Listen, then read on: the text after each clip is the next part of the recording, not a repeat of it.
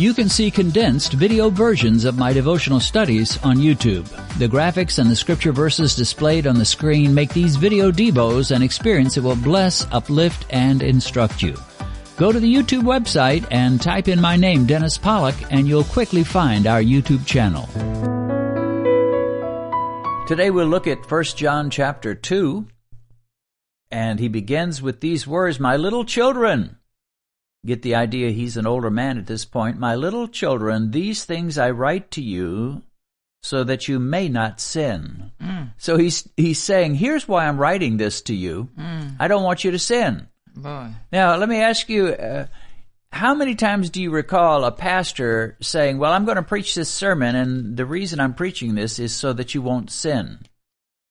I don't think we don't do that too much. No, you don't hear that very commonly. In fact, we don't hear that too much, yeah. I don't ever remember hearing that.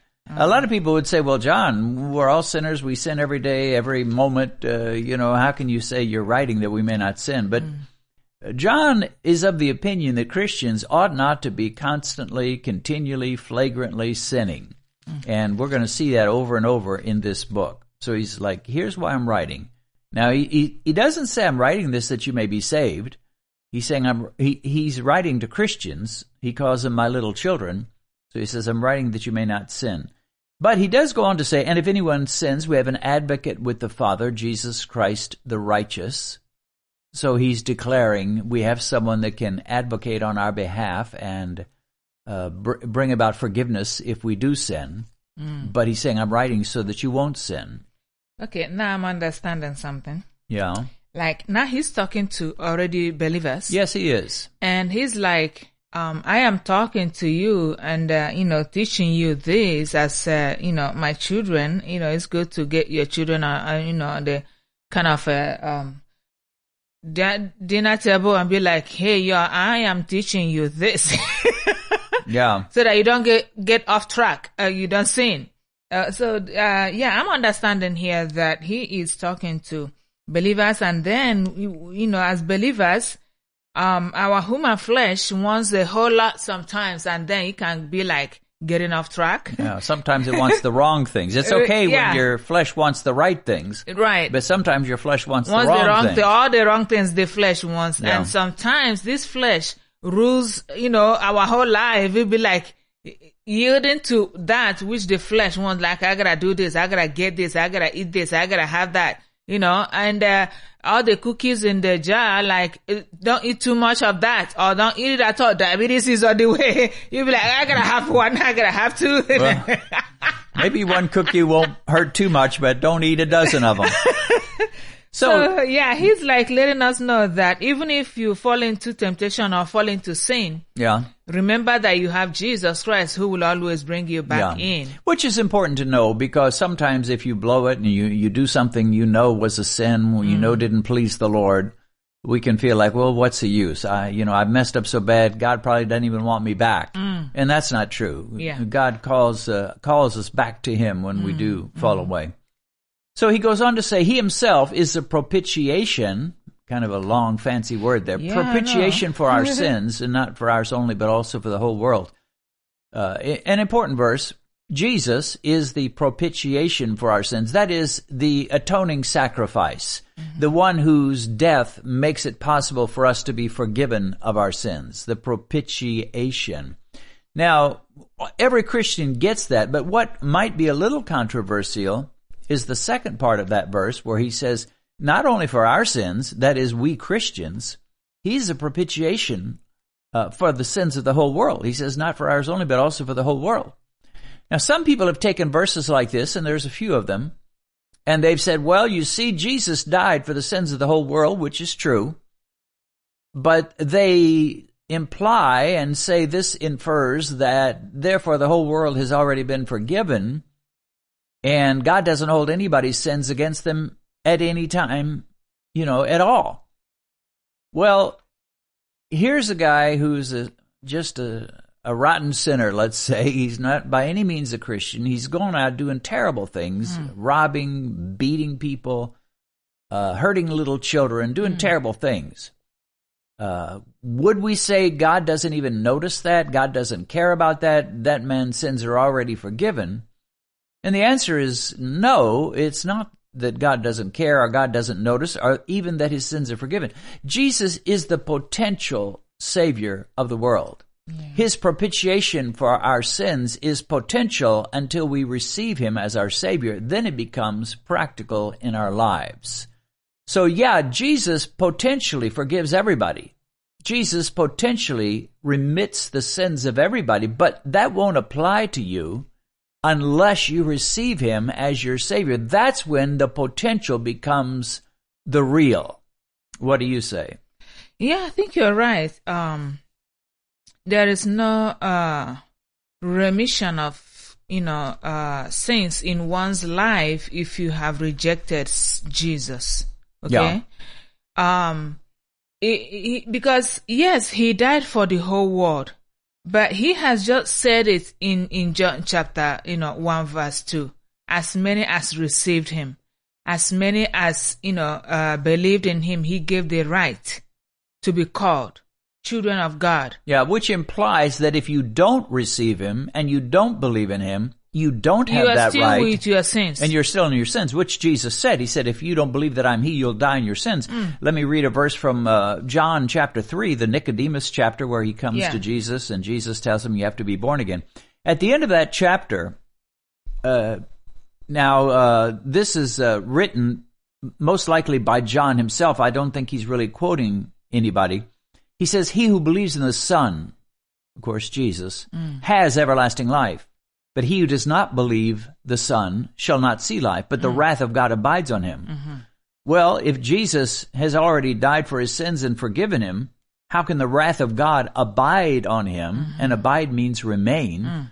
So John is saying, if you don't believe in Jesus, God's wrath for your sinful, wicked life abides on you. It's still there. So again, when John writes in 1 John, what we just now read, he died, he's the propitiation not only for our sins, but for the whole world. He's saying potentially he's the Savior of the world. He's the Savior for everybody, every Asian, every Hispanic, every white, every black, every person, period. He's the Savior for everybody, potentially. But until you receive him, you better not count on him being your Savior, because he's only going to be truly your Savior when you receive him. Yeah. All right, well, let's move on. He says, now, by this we know that we know him. So that's an important thought. He says, here's how you know if you know him. Now, some people might say, well, I know him because I prayed the sinner's prayer 5 years ago. Somebody said, please pray with me, Jesus, I believe in you. And you say, Jesus, I believe in you. Forgive my sins. You say, forgive my sins. And you pray what we call the sinner's prayer. John doesn't say, by this we know him, that we prayed the sinner's prayer. It's kind of amazing what he does say. He says, by this we know that we know him, if we keep his commandments. John is like, here's the evidence that you really know Christ. You keep his commandments. You go around doing good. You love people. You forgive people. You love your neighbors. Love your neighbors. You keep yourself pure sexually. You don't fool around. You don't tell lies. You don't steal. He says, here's how you know that you know him. Not just because you prayed a sinner's prayer, not just because you got baptized in water, but you keep his commandments. John is like, if you've got the real faith, you're going to keep his commandments.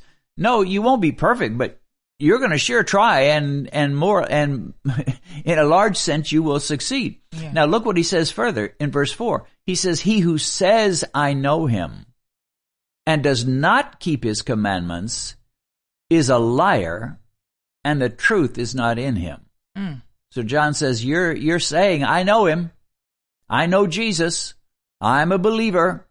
I've received him as my Lord and Savior. I prayed the sinner's prayer.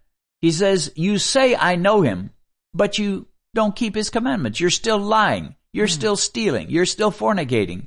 He says, you're a big liar. The truth is not in you. So this is a big issue in the church today. There's a lot of people that say, you just believe and you don't have to change. In fact, you hardly need to change. God wouldn't even expect you to change. You're just a believer. You may be a liar, but you're a believing liar. You may be a fornicator, but you're a believing fornicator. John says, you may say, I know him, and you're not doing what he says. you are a liar. So he goes on to say, but whoever keeps his word, you follow what he says, truly the love of God is perfected in him. By this we know that we're in him. How do we know? We're keeping his word. We're following his commandments. Now, it's not like that's how you get saved. You say, well, I'm going to start obeying the commandments of Jesus and I know I'll go to heaven. No, we're saved by faith. We know that. Jesus said it. Paul said it. And John declares it here in this book. But John is saying, you will be a follower of Christ. You will keep his commandments. Yeah. You will obey his words. And if you say, I know him, but you don't do any of that, you're just like you were before. He's like, well, you're just lying. He goes on to say, he who says he abides in him ought himself also to walk just as he walked. And walk, of course, we've said this before, means how you live daily. If you or someone you love has diabetes, you'll be blessed by our YouTube channel called Beat Diabetes. Benedict and I conduct blood sugar tests on ourselves. I interview guests that have seen dramatic victory over diabetes. I share reviews of books and documentaries about lowering blood sugar. And I give talks about the keys to getting your A1C down in a hurry. I'm convinced that by God's grace you can find victory in your struggle with diabetes. Go to YouTube and in their search engine type in the words Beat Diabetes, Dennis Pollock. You live the way he lived. You walk like he walked. He who says he abides in him ought to walk like he walked. What do you think? Yeah, the thing is, like, sometimes we may not really get it perfectly the way Jesus did it. Right. Well, none of us can live up to his lifestyle. Obviously, he had some help being the Son of God. Yeah. He had an advantage over us that we don't have. But we are trying our best. Yeah, we're trying. And by the grace of God and by the help of the Holy Spirit reminding us when we are, shifting to the wrong side of life. Yeah. And, reminding us, sometimes we don't listen. Sometimes we don't get it. Like, what is really holding us here. Like, there's a warning sign the Holy Spirit will give you when you are getting off track. Yeah. But if you are not spiritually inclined, if you are not sensitive in the realm of the Spirit, when it comes to your Holy Spirit walking in and through you, you'll miss it. Yeah. And you just be like heading right into, crashing moments and kind of where the devil is really waiting for you. And at the same time, it's really great for us to try as much as we, can to, live upright. It's not an easy walk, but some people will be like, oh, Christian life is as easy as, it's not a hard walk. It's as easy as anything. And all of them are, kind of, crashing and burning. So the whole thing is like, God help us, to move, to live our lives, at least, trying as much as possible to keep, the commandments of Jesus and live according to his will concerning our lives. And not, we don't have to miss our lives here and at the same time thinking that, oh, we still got it together. Heaven is our home. Jesus is our, this and that. And then why he's warning you here that there is a flash up in here, a warning sign flashing in your eyes like, hey, don't think you are so perfect. Devil is so cunning and he can creep into your life, into your home, into any means, through any means. And you can still think, oh, we are walking up in here, tooth and nail, day and night. We are so walking, not knowing that you are practicing and promoting the activities of the devil. And then you are so far as money, I'm making my coin. I am making my money, whatever it is, I'm ready to do it. And the devil is pushing his activities into your life. And then we are abandoning God, abandoning Jesus, abandoning the commandments of Jesus, and engaging so deeply. And the devil knows how to draw you in and put you way in, drag you way in. And then before you put your head up to know that I am drowning here, it's too late. Yeah, let's look down at verse 9. There's an interesting pattern that we're going to see in the writings of John, especially in these early chapters. Verse 9, he says, he who says he's in the light and hates his brother is in darkness until now. So he's like, you say you're in the light. You say I'm a believer. I'm in good relationship with God and Christ. But you show hatred toward your brother. He says, you're still in darkness. Now, here's the pattern I want to call your attention to. Yeah. This idea of saying. Verse 9, he who says he's in the light, but he hates his brothers in darkness. Then you skip back up to verse 6. He who says he abides in him ought to walk just as he does. Verse 4, he who says I know him and doesn't keep his commandments is a liar, and the truth is not in him. And then you go back to chapter 1 and verse 5, or verse 6, he says, if we say we have fellowship with him and walk in darkness, we lie and don't practice the truth. So over and over again, he's saying, he who says, if we say. He's talking about people that are talking much about God and Christ. If we say, he who says, I'm in the light. He who says, I know him. He who says he abides in him. And then he goes on to say, but you don't live it. You're just deceiving yourself and you're lying. So this is one of the common themes of John. He who says. You talk much about God. Now, there are a lot of people in this world, they don't say. They don't talk about God and Christ and say, well, praise God, hallelujah, I'm a believer. They're just pure out-and-out secular non-believers. Yeah. They don't say I'm in the light. They don't say I abide in Jesus. They don't say anything much, but and they live a wicked life. But that's not who John is referring to. He's referring to people that are associating with the church. They say the right things. Hallelujah, praise the Lord, God is good all the time. They say much, but they don't live it. And he's like, you're lying. You're still in darkness. You're not practicing the truth. You're deceiving yourself. So he is warning a particular type of people. And the people he's warning are those who identify as Christians. They go to church. They talk about Jesus. His name comes off their lips. They say the right things, but they don't live it. And John is warning them and warning people like that. You're in trouble. You don't know it. You say a good game. You talk a good game, but you sure don't live it. I like what he's doing here because he's like, knowing that, okay, the believers are his spiritual, children now. He's kind of teaching them moral life on how to behave and how to live lives in Christendom. And so many a times we may be like, we got it all together. We know how to, the Bible says, work out your salvation. Salvation has been given to us free.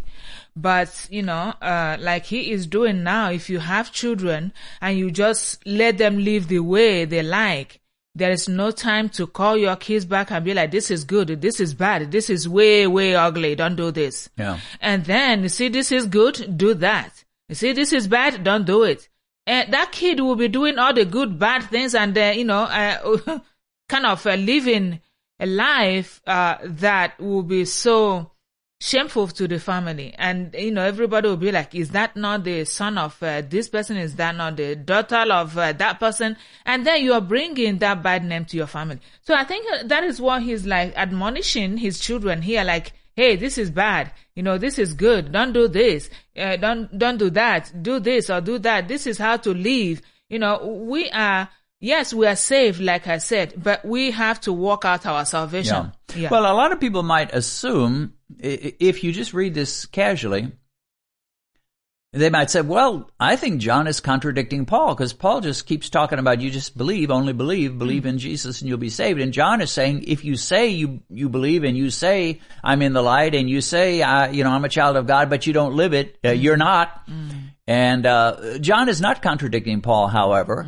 He is simply declaring that there better be a lifestyle transformation to go along with your faith. And if it's real faith, there will be a lifestyle transformation.